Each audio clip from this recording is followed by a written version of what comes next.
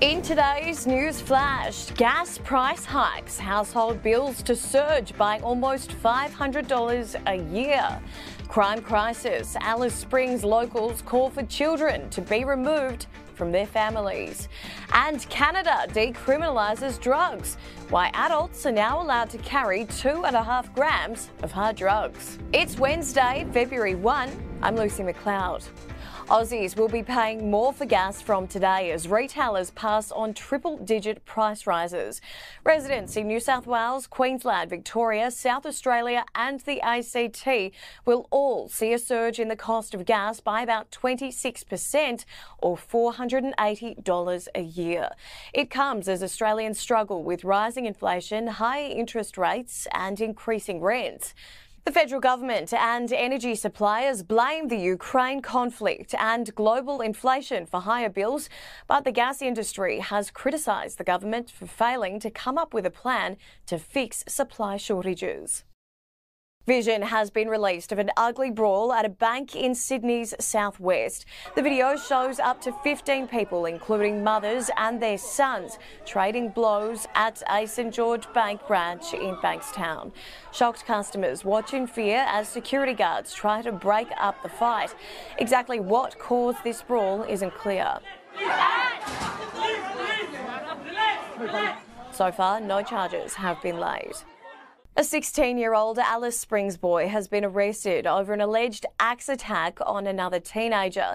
This confronting footage shows a young boy curled up on the ground as 3 others attack him, one hitting him with an axe until someone intervenes. Don't make it tough, gang up on him! Watch out for yourself! It comes as Alice Springs locals call for children to be removed from their families and placed into safer care as the crime crisis deepens. Whilst back here, we had this stolen generation thing, forcibly removed, no reason at all, by authorities towards caring parents.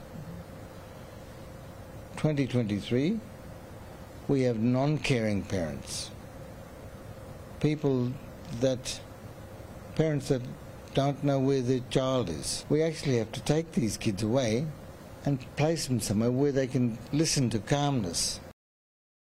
New South Wales Police have filed an urgent court injunction to block protesters from outside Cardinal George Pell's funeral tomorrow.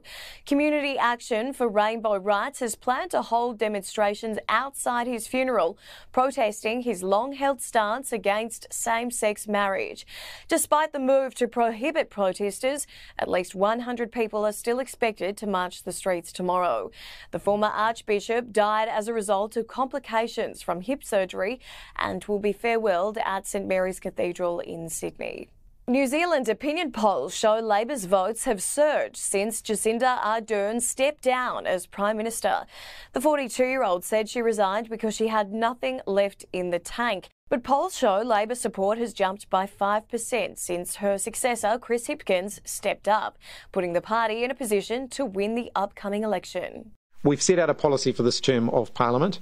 That doesn't change because there's been a change in Prime Minister.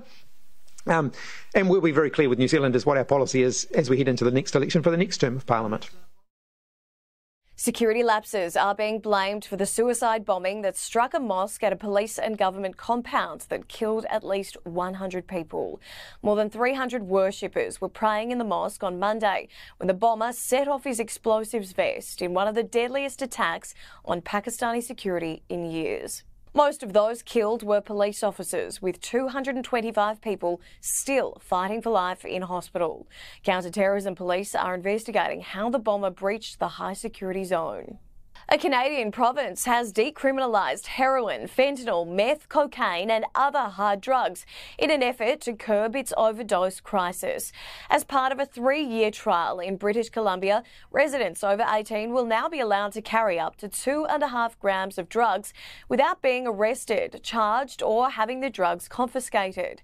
10,000 residents have died from overdoses since British Columbia declared drug-related deaths a public health emergency in 2016. And that was your Wednesday News Flash.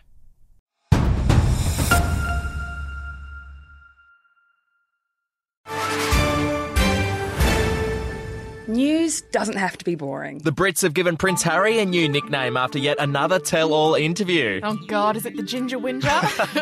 Let the team at news.com.au get you up to speed each day with their podcast, From the Newsroom. A couple were busted joining the Mile High Club. Well, I guess they can't play Virgin anymore. Politics, sport, red carpets, royals. Get all the goss in just a few minutes. Follow From the Newsroom wherever you get your podcasts from.